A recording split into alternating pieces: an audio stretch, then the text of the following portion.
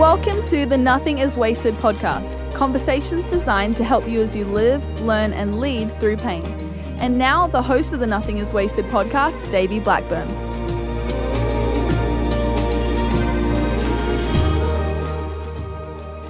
Hello, welcome to the Nothing is Wasted podcast. My name is Davey. I'm your host. And joining me, our co-host, Mel. Mel, we're going to talk about the Enneagram today.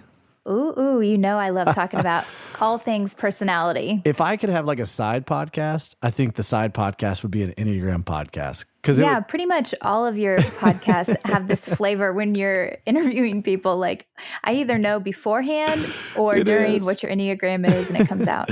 I always catch myself about to ask the question, like, what's your Enneagram type? But then I don't want to be that guy that's just always You're like, play it cool, but I want to know. It's like a burning thing in the back of my head, like, ask this question, ask it. I know. I can resonate with that. I feel the same way. It's so fascinating. And today we're talking to Chris Heuertz, who we've had on the podcast before, but we do a deep dive. If you need like an entry level to the Enneagram, you got to go back and listen to episode 43 of the Nothing is Wasted podcast, where we first interview Chris Heuertz. But this is a deep dive. And specifically, we talk about how the Enneagram kind of plays out in our lives in terms of pain and suffering, and how we deal with that. So it is, it's fascinating. Mel, yeah, Davey. I was wondering how you see that play out in your life. You've listened to this interview with Chris.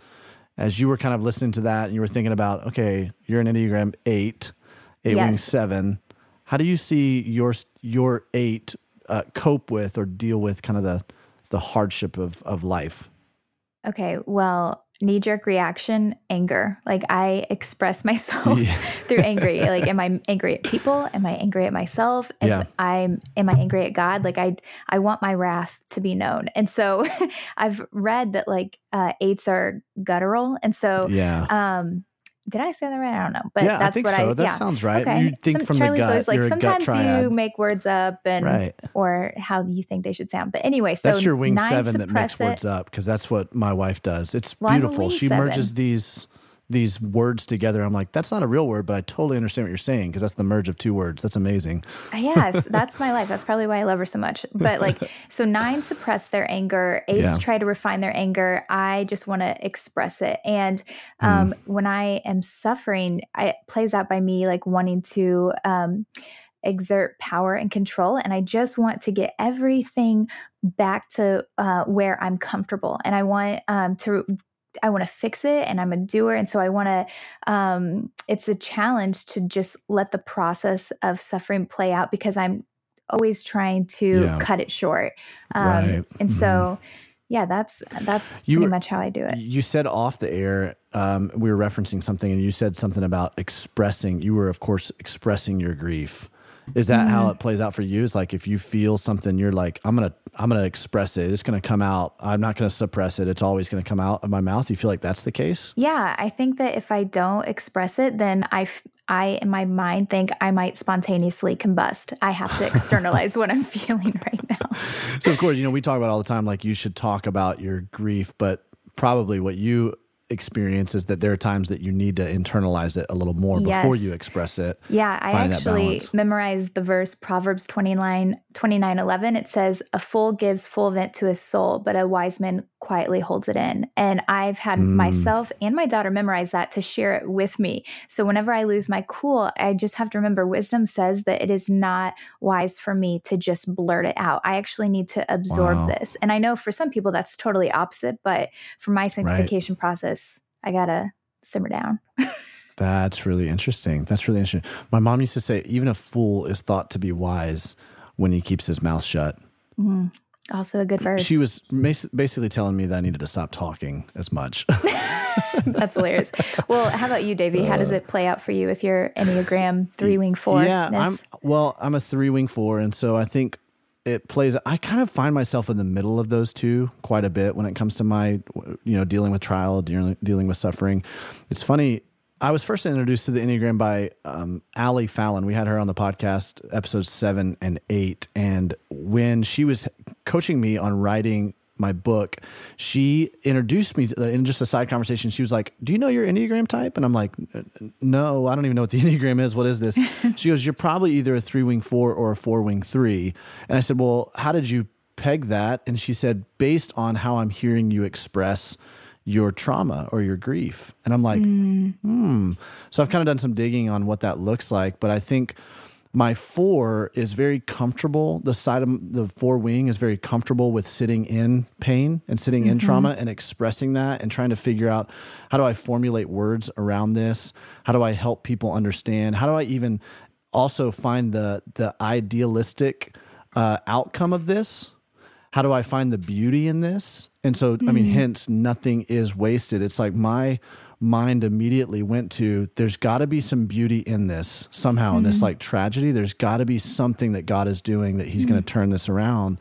And I think a 4, when they're healthy, they don't, when they're unhealthy, they can go into a woe is me type mentality and kind of slip into that vortex of like, are they ever going to come out of grief?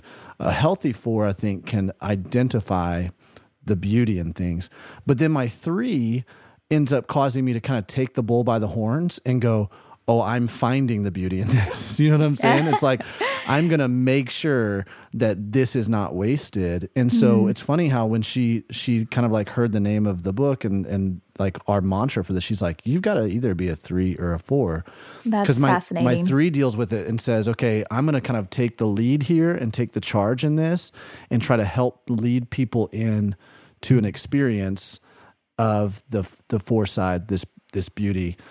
And I feel like that's kind of how I've always, reacted to pain, is trying to turn it into something else, and that can be healthy and that cannot be healthy. I think it cannot be healthy in the sense that I can tend to get out in front and strive and get out in front of what God is wanting to do and just kind of the natural timing of things. And then I can get really frustrated by it. And so it can cause me even some more undue pain because I'm striving and I'm getting out in front of God, and it creates some chaos in my life and around, the people around me. So I don't know. Really good. That's my assessment of myself. Well, thanks, Davey. Well, I'm excited for people to hear this episode. And as I was listening to it, I was like, I want more. And so if you are one of our monthly partners, there's actually, you get access to our bonus episode for the month of November. Right. And I can assure you that you are going to want to hear more of what Chris has to say in his conversation with Davey. It's so good. Absolutely. So if you want access to that, go to nothingiswasted.com/partners. And while you're there, we have opened up a new platform for sharing stories.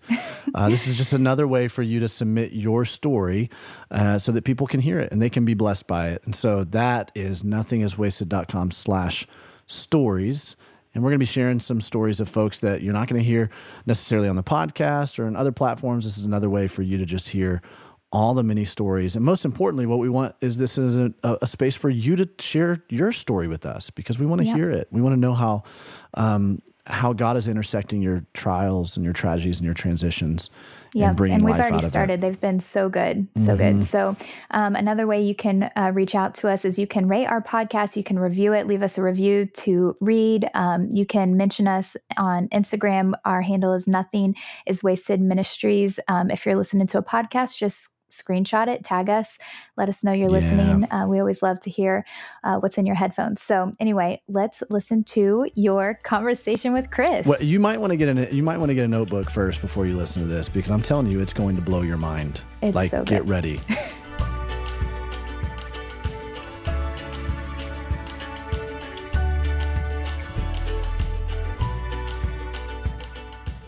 Chris, so great to have you back on the podcast, joining me. Thanks so much for being willing to do so. Yeah, super great to be included again. So thanks for making room. Well, man, last time we talked, and those of you guys who have not gone and listened to the first episode that we had with Chris Heuertz, it's episode 43. You're going to want to make sure you go back and listen to that, especially if you're not used to, or you're not really understanding of what the Enneagram is, Chris does this phenomenal flyby of the Enneagram and goes through each one of the types and says, hey, this is what type 1, type 2, type 3. I know this is rhetoric that we're talking about a lot on our podcast because we believe it's a tool that's super helpful to you as you're navigating whatever valley you're navigating, you're under whatever pressure and stress and trial that you're working through in your life. And so we wanted to bring Chris back on and talk some more about this because, Chris, you have this workbook that kind of has spawned off of the Sacred Enneagram, the book that you wrote. Tell me a little bit about this workbook that you've begun to put out there. Yeah. So I think I'm not sure what the publisher's honest take was on the Sacred Enneagram, but I've actually been really, really, really surprised at the traction it's gained.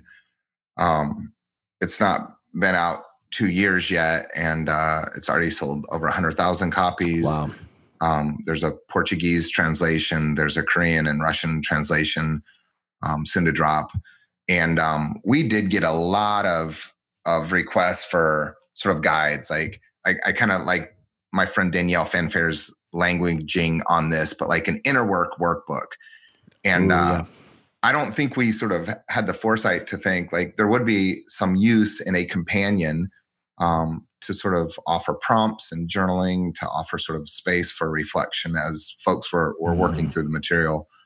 But Esty Zandy, one of the folks that I had worked with early on at Zondervan with this book, sort of jumped on board and helped. And I think we're going to have a really, really practical sort of guide to sort of nurturing your spirituality as you continue to work through the constraints and the gifts, the constrictions and the liberating aspects of relating to your Enneagram type. And I think this little workbook will be a super, super handy support to that. Yeah.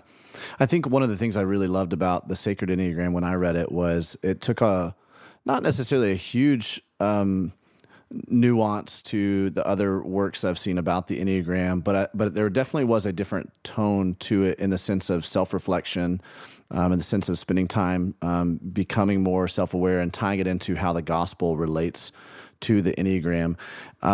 That's what I think is really profound about the work that you're doing, is the gospel overlaying with the Enneagram and how this helps us to get back to, the original tent, right? The image of God that was wired into us, but it was broken and fractured. Can you explain that to us a little bit and kind of your work with the Sacred Enneagram? What was the premise of that book? What led you to write that? Yeah. So there's so the Enneagram as we know it, and as we know it specifically in its relationship to personality structure, is a fairly new teaching, right? There's evidence of the Enneagram as sort of an esoteric process teaching or process sort of wisdom school that may be 3 or 4 or even 6 or 7,000 years old. But this Chilean Gestalt psychoanalyst, Claudio Naranjo, who just passed away actually very, very recently, took that Gurdjieffian process overlay. He took Oscar Ichazo's the first 4 of these 108 Enneagons that this Bolivian wisdom teacher, Oscar Ichazo, developed. And then he took the DSM-3 back then, and he triangulated these things into sort of a way of mapping how people present what's going on in their sort of inner psycho-spiritual states. And that Enneagram of personality has, like I said, over the last 45 years, like found more and more traction because I think what it does is it sort of describes the uncharted landscapes or the interior contours of the parts of ourself that we don't often sort of enlist an inner witness to help draw attention to. Well, the stuff that's been coming out for the last 10, 20, 30 years on this has been fabulous, but I hate to say it, and I'm not trying to be salty or, drag anyone, but it's generally kind of a regurgitation of what Claudio Naranjo started, what Don Riso sort of developed and Helen Palmer developed around type descriptions. And there's not been a ton of super fresh stuff since then. It's just re-narrating, retranslating, sort of repivoting.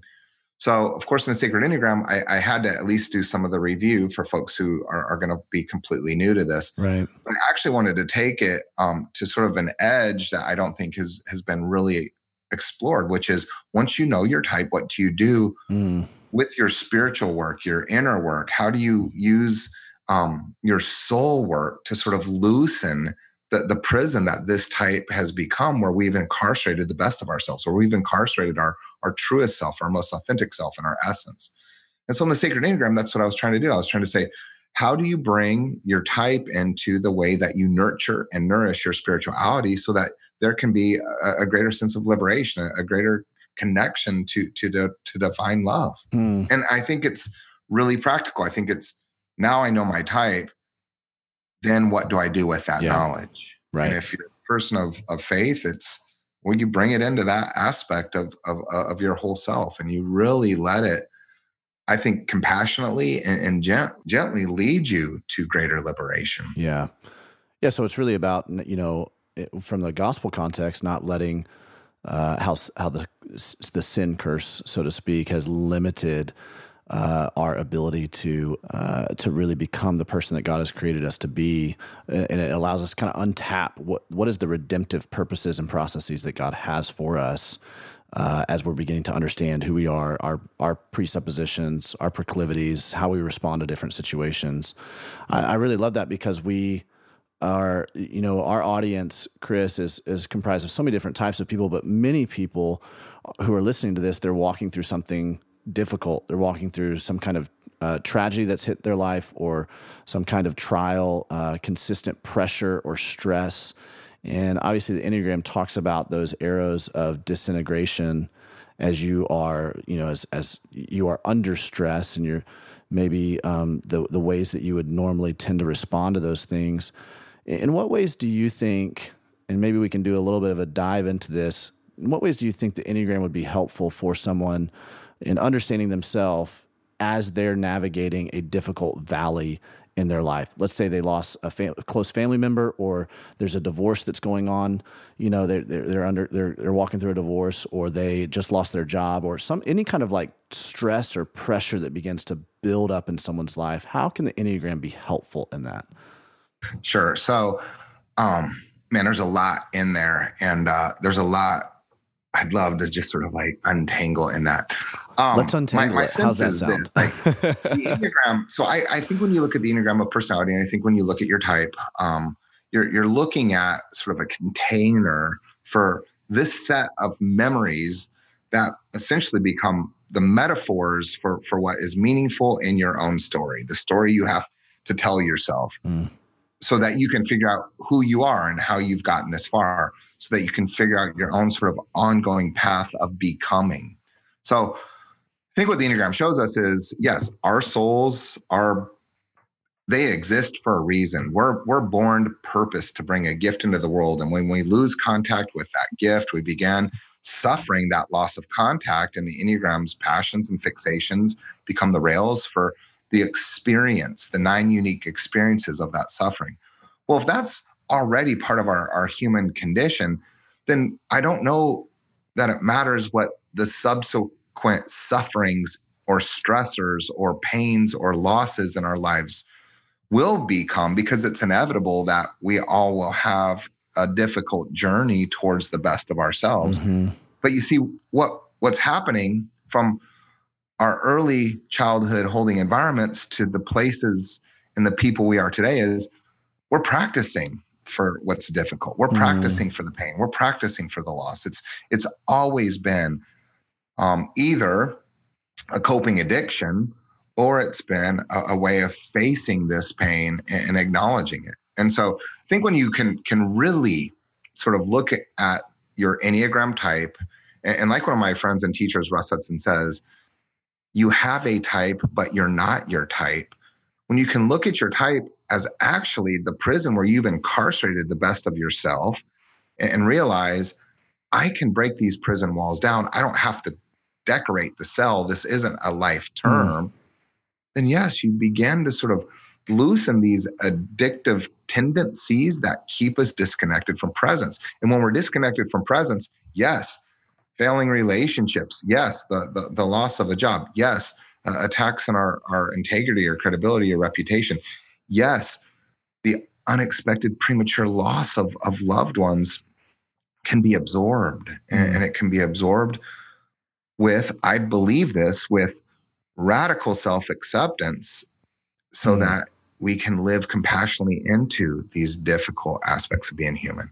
And so it's all there. It's all coded into type structure. It's like you have every key you need, and most of us don't even realize that keychain or that key ring is in our backpacks. And so we're trying to knock down doors, force doors open, or wait on the wrong side of a door that, man, it's never going to open for us. Yeah. What the Enneagram shows you is you've always had what you've needed to contend with the most difficult aspects of your own story. It's just bringing those things into awareness. And we don't bring those things into awareness because a lot of people come across the Enneagram and they think, oh man, this describes my foibles, my caricatures. It describes my idiosyncrasies, and it's just so fun. And the funner we turn this into sort of a parlor game, the more we sort of turn this into like a BuzzFeed, which Disney princess personality test are you, the less honest we are with, actually there's already pain forged within me. And that first pain is, I am no longer my truest self, and I need to find my way home. Well, the Enneagram gives you the map. It shows you how to get back there. Man, I love so many of the things that you're saying right now, Chris. First of all, I love that you use the phrase absorb. Like we're able to absorb our experiences, even the painful experiences that are happening, because of how we are understanding and being a lot more self-reflective of who we are, what our idiosyncrasies are, what our propensities are, how we would typically deal with a situation like this. One of the things we tell people as we're coaching people is, on how to navigate their valley, is that you have to come to a situation where you fully embrace your circumstances. You embrace what has happened to you. Viktor Frankl talks about how the only thing that somebody can't take away from you is your attitude toward what is happening to you. They can steal every single one of your freedom, so to speak, but they can't steal the way that you're approaching or the perspective with which you're seeing your circumstances. And what you're saying here is that no matter what has taken place in you, if there is enough self-reflection and enough understanding of kind of the perspective that, in a lot of ways, that God has on your situation, and being able to see through those lens, then, it sounds like what you're saying is that you're able to navigate those things really well, as opposed to the alternate thing would be to react or to cope or to act out or to respond with vengeance or to whatever, you name it, you fill in the blank. But there's an actual acceptance that can begin to happen in your circumstances, and not even that, a redemptive quality in which it can cause you to become an even better version of you as you're beginning to absorb the things that are happening around you, because it's making you more aware of who you are truly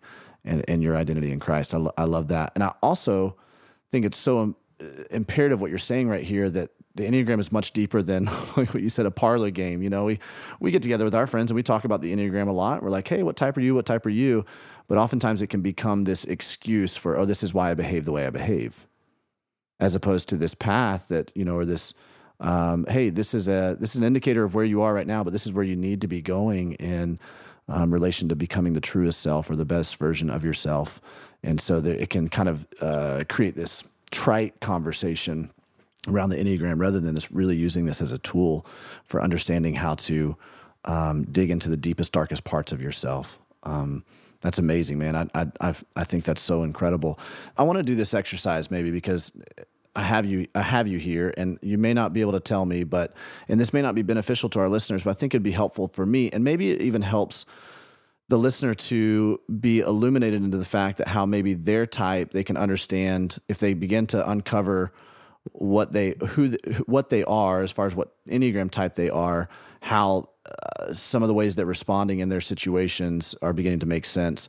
I had somebody send me this description of how a type 3, so I'm a 3-wing 4, a type 3 responds in tragedy. And I'd never seen it anywhere else, but it made sense to me. and it was just a couple lines. It was like, this is typically how a type 3 is going to respond in the face of, horrendous tragedy. Is it that simple? Are there kind of descriptors or categories, or here's how someone's going to typically respond? Was that just an oversimplification that this person sent to me, or is it more complicated than that? Yeah. So what kind of bums me out right now is like the Enneagram meme culture is just on fire. And it's on fire because it's like, I think, first of all, social media is part of the reason why a lot of people are drawn to the Enneagram. We've thinned out our identities by sort of curating these little digital brands and this sort of carefully constructed projection of our own ego mythology. And at the end of the day, we don't know who we are anymore because we're playing these sort of games of projection. So the irony is the Enneagram shows up on social media and it just is on fire there. And it's pointing that out to us. I love the sort of text threads and Twitter sort of shout outs or call outs and some of the memes where they do say, here's, how types order a pizza, or here's how types handle being at an airport or deal with tragedy or whatever. Because there can be some humor in that sometimes. You can go, oh, that's so funny. Yeah, that's me, And generally we feel like, oh yeah, that's more or less true. But you see, what's missing in that is the nuance. Because if you're a 3, like, okay, that's fine. You land on one of the 9 bases around the circle. Now, if you know what your instinct is, if that's self-preservation, sexual or social, now you realize, oh, here's my one of 27 subtypes. And if you know those instincts are ordered, then now you know one of 54 instinctual variants or instinctual stacks. And then you know your wing, and all of a sudden you have 108 renderings of types. And then if you bring Don Risso's 9 levels of development into these 108 renderings of types, now you have over 970 snapshots of what a person with an instinct and a wing on a level of development looks like. And then you divide that back by the 9 types and you have 108, at least as far as we have some material on, 108 ways of being a 3. And that's where I think this is such a profound tool, because it's not you're dropped in one of 9 boxes and you deal with tragedy one of 9 ways, or you order a pizza one of 9 ways. There's at least 108 sort of psycho-spiritual states a 3 could find themselves in based on compulsions, based on wings, and based on sort of their mental and emotional and spiritual well-being. And what happens then is you bring our human capacity for self-reflection into that, and it changes it even more. And so you might be, a social, sexual 3 with a 4 wing at the 3rd level on Risso's 9 levels of development. But man, you line 9 folks up who share all that, you're going to be completely different. Like there's not a script. It's not determined or predetermined or fatalistic. Like it actually frees you into sort of these nuances of seeing what really is beautiful about yourself. And I'm working on this sort of follow-up to the Sacred Enneagram. It's going to be a book on belonging, and it'll come out in the spring of 2020. But fundamentally, what I'm trying to say is, if we actually can't practice that radical self-acceptance, there is no compassionate living for us. If any one part of me doesn't belong, then no part of me can belong. And I think what the Enneagram shows you is there's a lot of pieces to these fragmented puzzles that are our stories. And the work here is to bring them back together, to let a beautiful picture emerge. And that's integrating all of the gifts of who we are. So, yeah, I mean, the memes are great. They're hilarious. I get sucked into them, but I don't think it's as reductionist or simple as some of these sort of little pithy things make it out to be. Right. Yeah. So what you just labeled a bunch of different layers within each of these 9 types. And some of these I've heard and some of these I haven't. I'm going to assume that most of our audience has not heard of any of these things, but you talked about instincts, kind of under the header of like these different triads, right? These different threes that the Enneagram tends to collect around or incorporate around. What are some of those? Can you give me some headers of some of those different groups of threes, and maybe unpack a couple of those for me?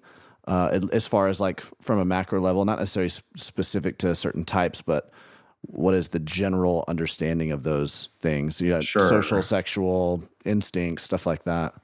Yeah. So the Enneagram's instincts are sort of, I like to specifically suggest that they are, let's say, the residue of evolution left over in our DNA. So left to himself, my dog would be a wild animal.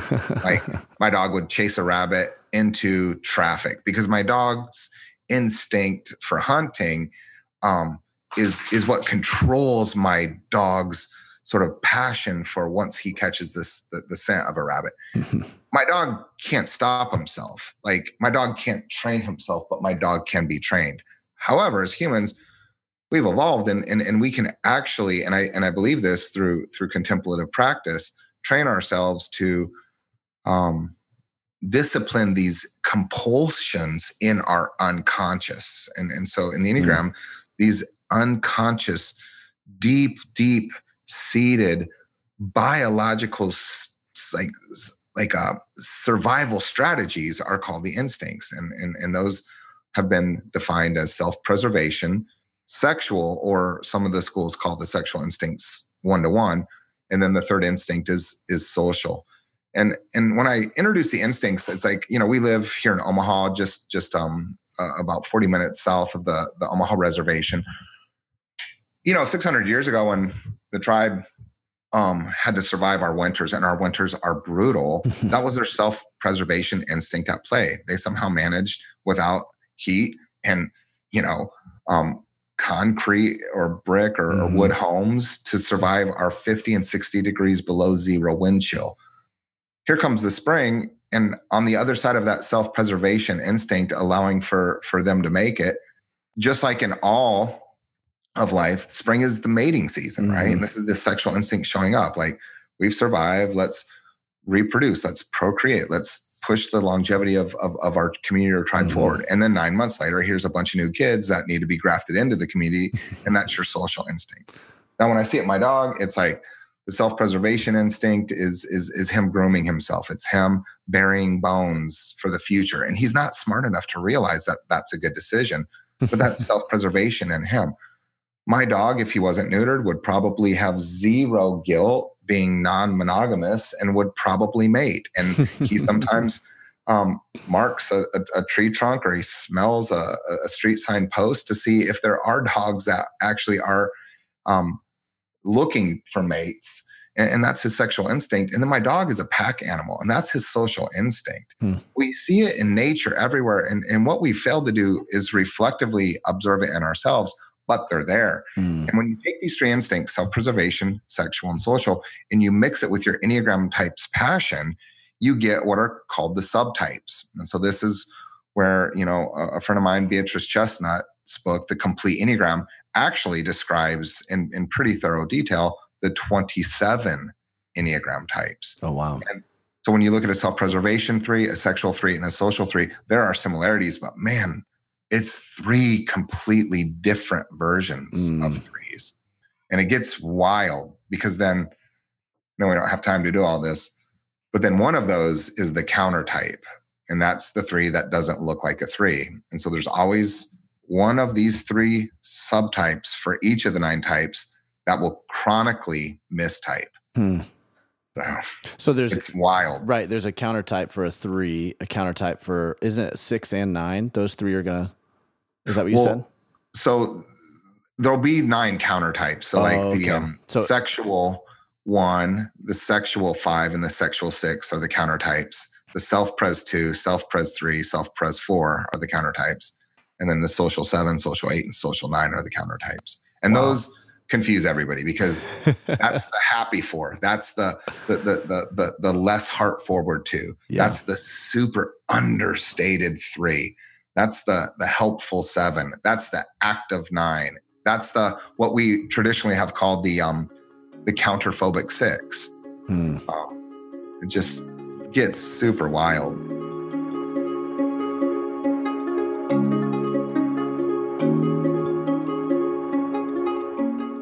I'm interrupting this important conversation for a really great reason. We want to make sure you know about all of the resources that are available to our Nothing is Wasted community. If you haven't heard us talk about it before, we have created a program that we want to make as value-adding as possible to your healing journey. Beyond the inspiration we all receive from our incredible conversations with our podcast guests, we want to make sure we are always taking it a step further by encouraging transformation in your life. One way we do this is with our monthly partner program. By making a recurring monthly tax-deductible donation to our partner program, anyone can access resource-driven content that goes above and beyond our normal conversations. For $5 a month, you can access a monthly bonus episode, 5 to 10-minute supplementary commentaries, and be the first in line for any special announcements or events that we may have. For $10 a month, you can access everything from the $5 a month tier, plus full videos of most of our podcast recordings and a once-a-month teaching video where I share lessons I've learned during my own healing journey. Finally, for our $20 a month partners, you're able to access everything from the lower giving tiers, plus a monthly live Q&A with my beautiful wife, Christy, and myself. In addition, our $20 a month partners receive discounts on Nothing is Wasted coaching and events. I know this seems like a lot because it is. We want your support to this ministry to be mutually beneficial, so please take advantage of all of these resources as you consider setting up this partnership with us. To find out more information about this program, head to nothingiswasted.com/partners. Again, nothingiswasted.com/partners. Now let's get back to our episode.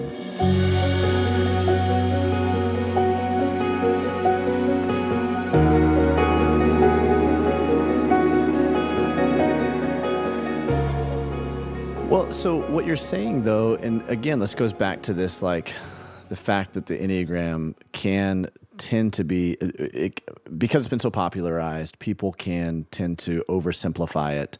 And when you're sitting around a group of, I think about our small group. In fact, there are 2 people in the room right now who are in my small group who are also serve on our team as far as producing this podcast. And we talk about the Enneagram often, and we kind of make jest a little bit sometimes, like, oh, well, that's because you're a 1. That's how you're, oh, that's because, and what you're saying is, wait, no, it's way more complicated than that. And I think what this does, though, what it helps you to do is it helps you in your interpersonal relationships to not just type somebody and narrow somebody down into the specific box, and so therefore you expect they're going to respond a certain way because you've, nominally read about how this particular type tends to respond to the world.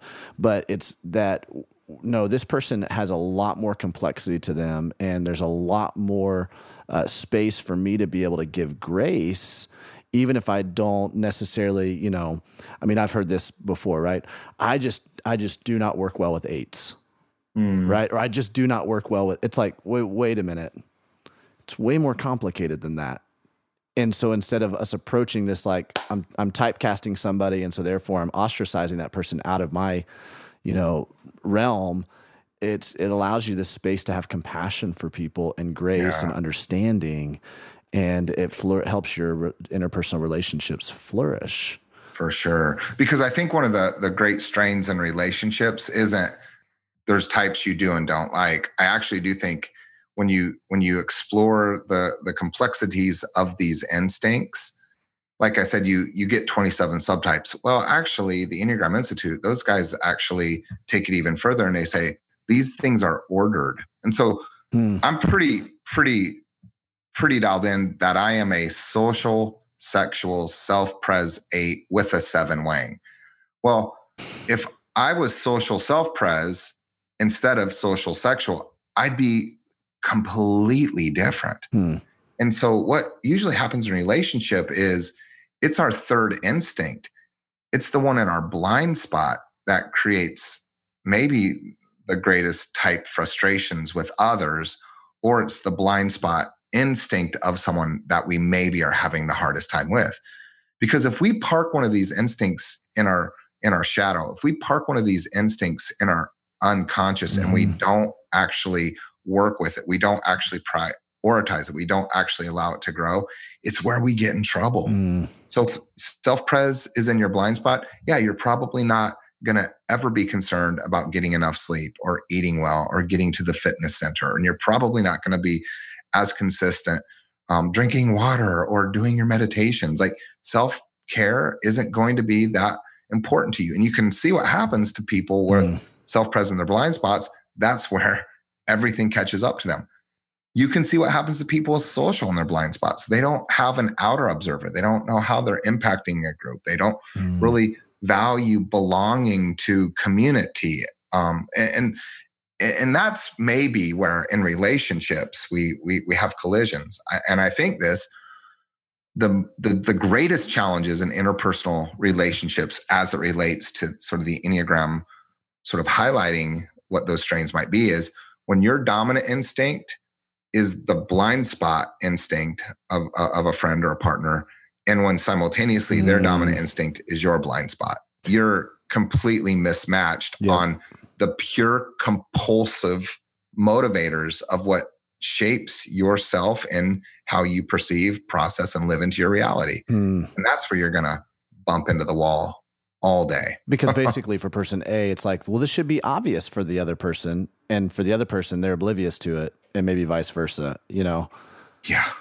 This is the priority, the guiding priority of my life. And it means nothing to you. And somehow the guiding priority of your life, what is everything to you, means nothing to me. And man, it's a bummer. Wow. So let me ask you this. So what do we do about that? Because I ask this question because we try to help people avoid the avoidable pain, preemptively, right?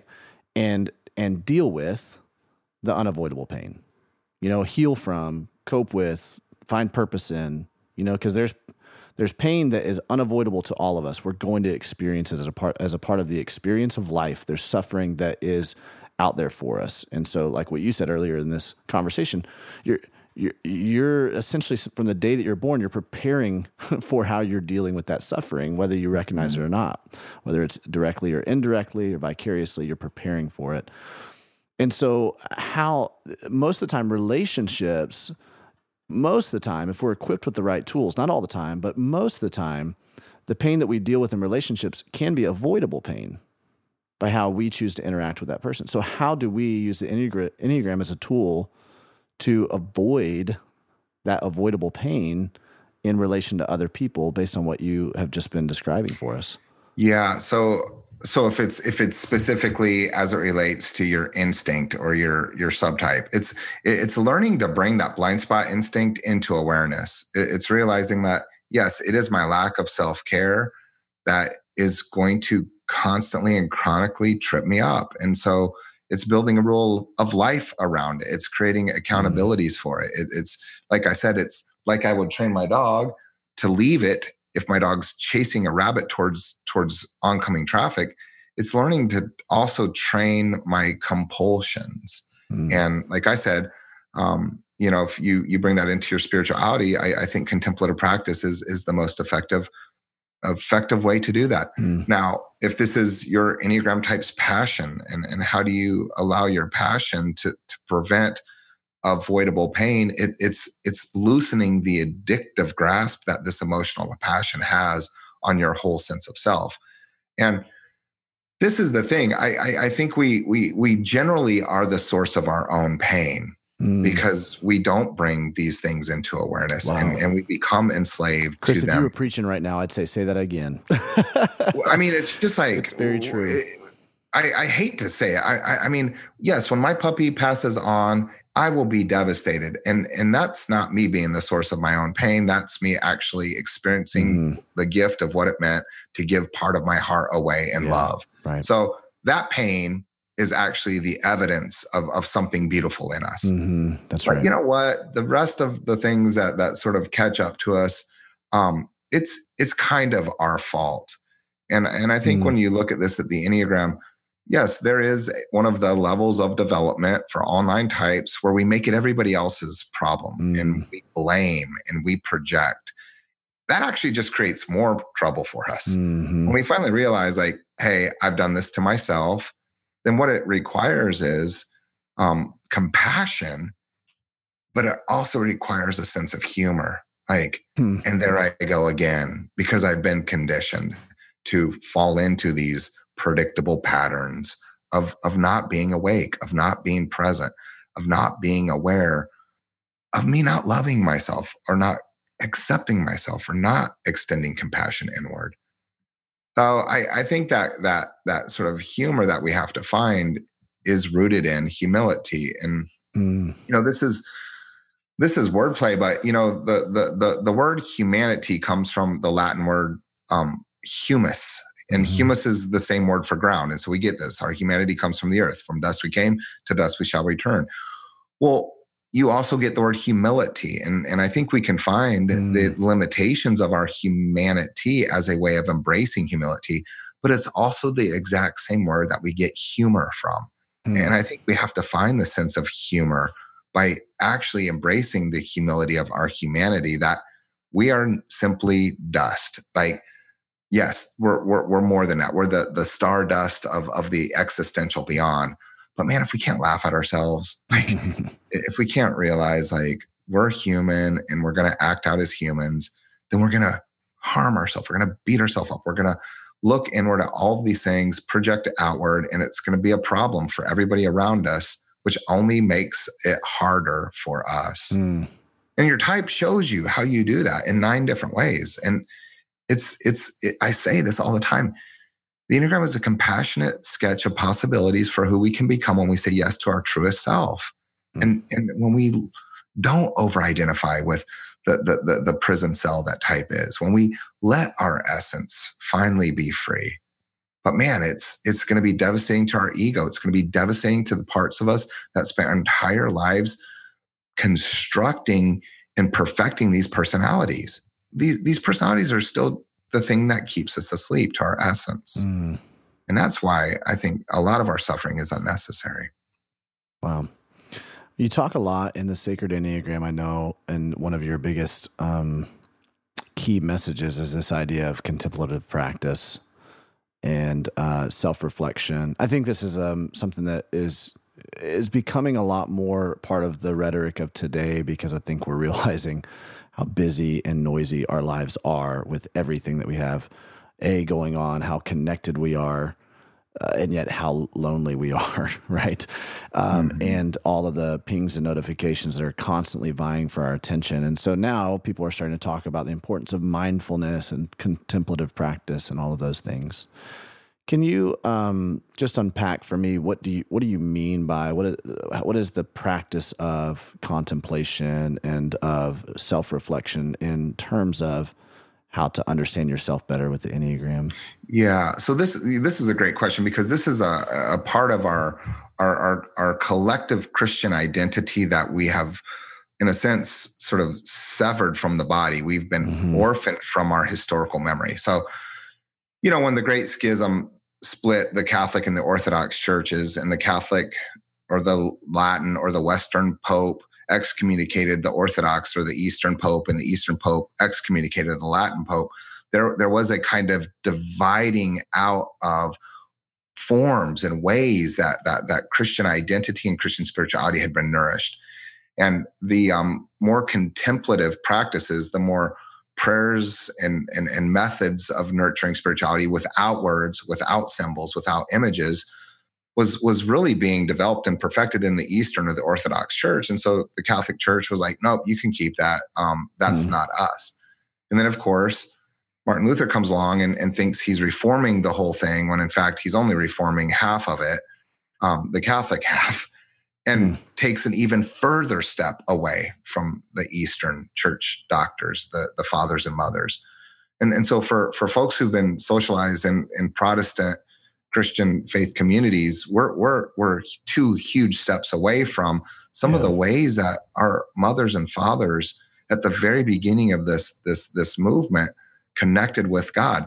And so those are sometimes called cataphatic or apophatic practices, prayers with or prayers without words, symbols, and images. And what we do when we lay down words, symbols, and images, and we enter interior solitude, interior silence, interior stillness, is we no longer become the originator of our practices or our prayers, but we let God be God. We let God speak to us in silence.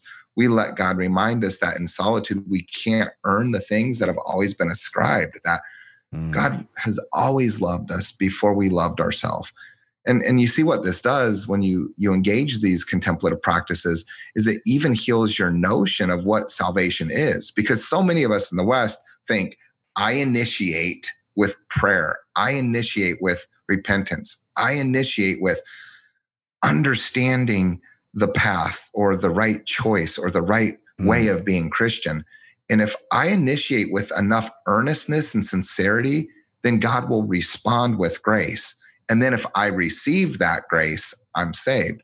Well, what we're doing is we are the initiator of our own salvation. We reach out, we hope for a response, we receive the response and live into the responsibility of that to prove our salvation.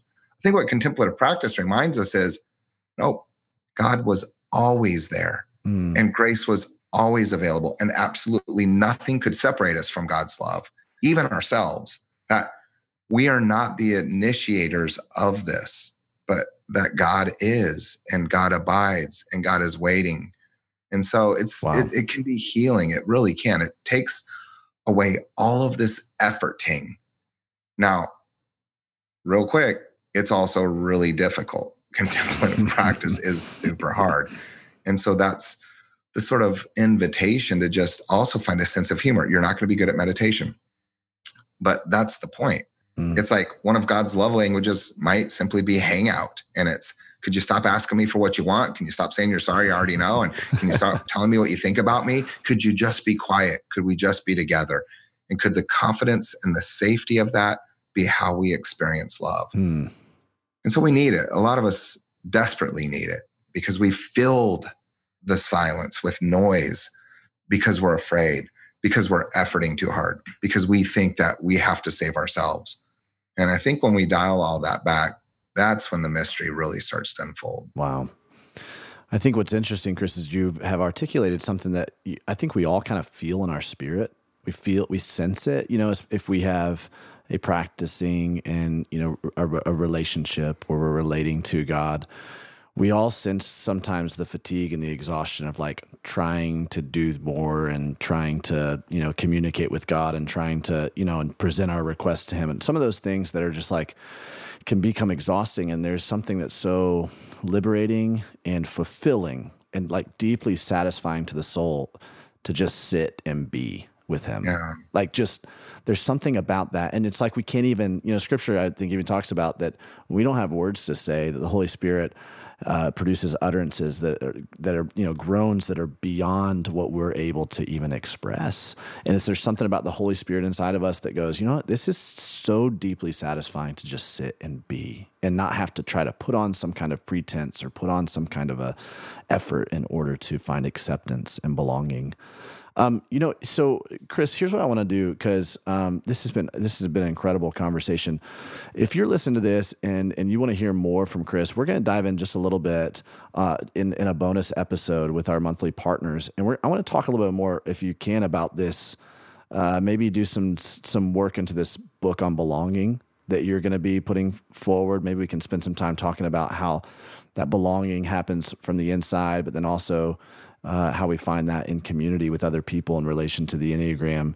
And so if you'd be game for that, Chris, let's have a little bit more of conversation outside of this interview. Yeah, for sure. Thanks, Chris. Perfect. Thanks, man. Appreciate it.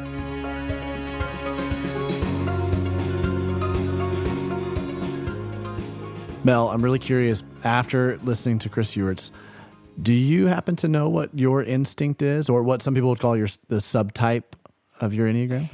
Yeah, so if I remember correctly, you can have more than one, right? Right. Yeah, it's just there's like one that's more dominant. There's kind of like a tiered effect, one's primary, secondary, tertiary.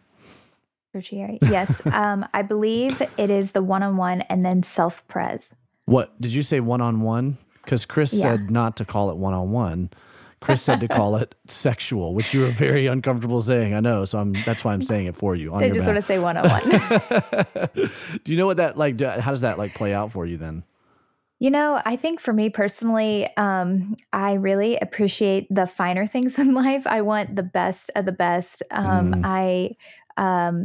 I think that it means also I have a little bit of a rebellious streak in me. And so those are the two most common ways. Yeah. But what about you? What are your instincts? I think, and I'm kind of digging into this a little bit, but I think my primary is self-preservation 3. Okay. Which is weird because I do not consider myself like a self-preservation person at all. But after reading the characteristics of a self-preservation 3, in that self-preservation 3s achieve, they believe that success follows doing the right thing. And so there's kind of like a one nature inside of that. And I've kind of always felt that, like if I work hard, if I do the right thing, then success is just kind of naturally follow. And so I don't usually go and like chase success or for the austere of success. Like I don't want to just like look like I'm successful. I want to actually be successful. And I think that's where, and it's kind of to hedge myself a little bit, is what I'm kind of discovering with that. So I feel like that's part of my motivation is like, okay, let's make sure everything's kind of safe and grounded and stable and, that sort of deal. So it's interesting when you start digging into those subtypes, isn't it? Because it can cause one type to look drastically different than the other part of that type. Oh yeah. In some ways. Was blowing my mind whenever he was saying there could be 108 different ways that each number could look. Now we all have to go and dig into 108 different types. I know. Now I know what I'm doing this weekend. Oh, that's so great. Well, listen, if you are also intrigued on finding out more about the Enneagram and more about Chris Heuertz, go and listen to Ryan O'Neal or Sleeping at Last podcast on why he developed the Enneagram songs the way that he did. He has Chris on to explain a little bit about those Enneagram types. And so we also want to, in the process of that, thank Ryan Sleeping at Last for providing all the music for the Nothing is Wasted podcast. It's incredible stuff. Yeah, exactly. Well, I'm really looking forward to next week's episode. We have a lady named Joanna Denstadt, and she's going to have speak to Davey, a great conversation about her tragedy, her trials, and how she's using that, how she's maximizing her pain to help others in similar situations. So here's a little clip from their conversation.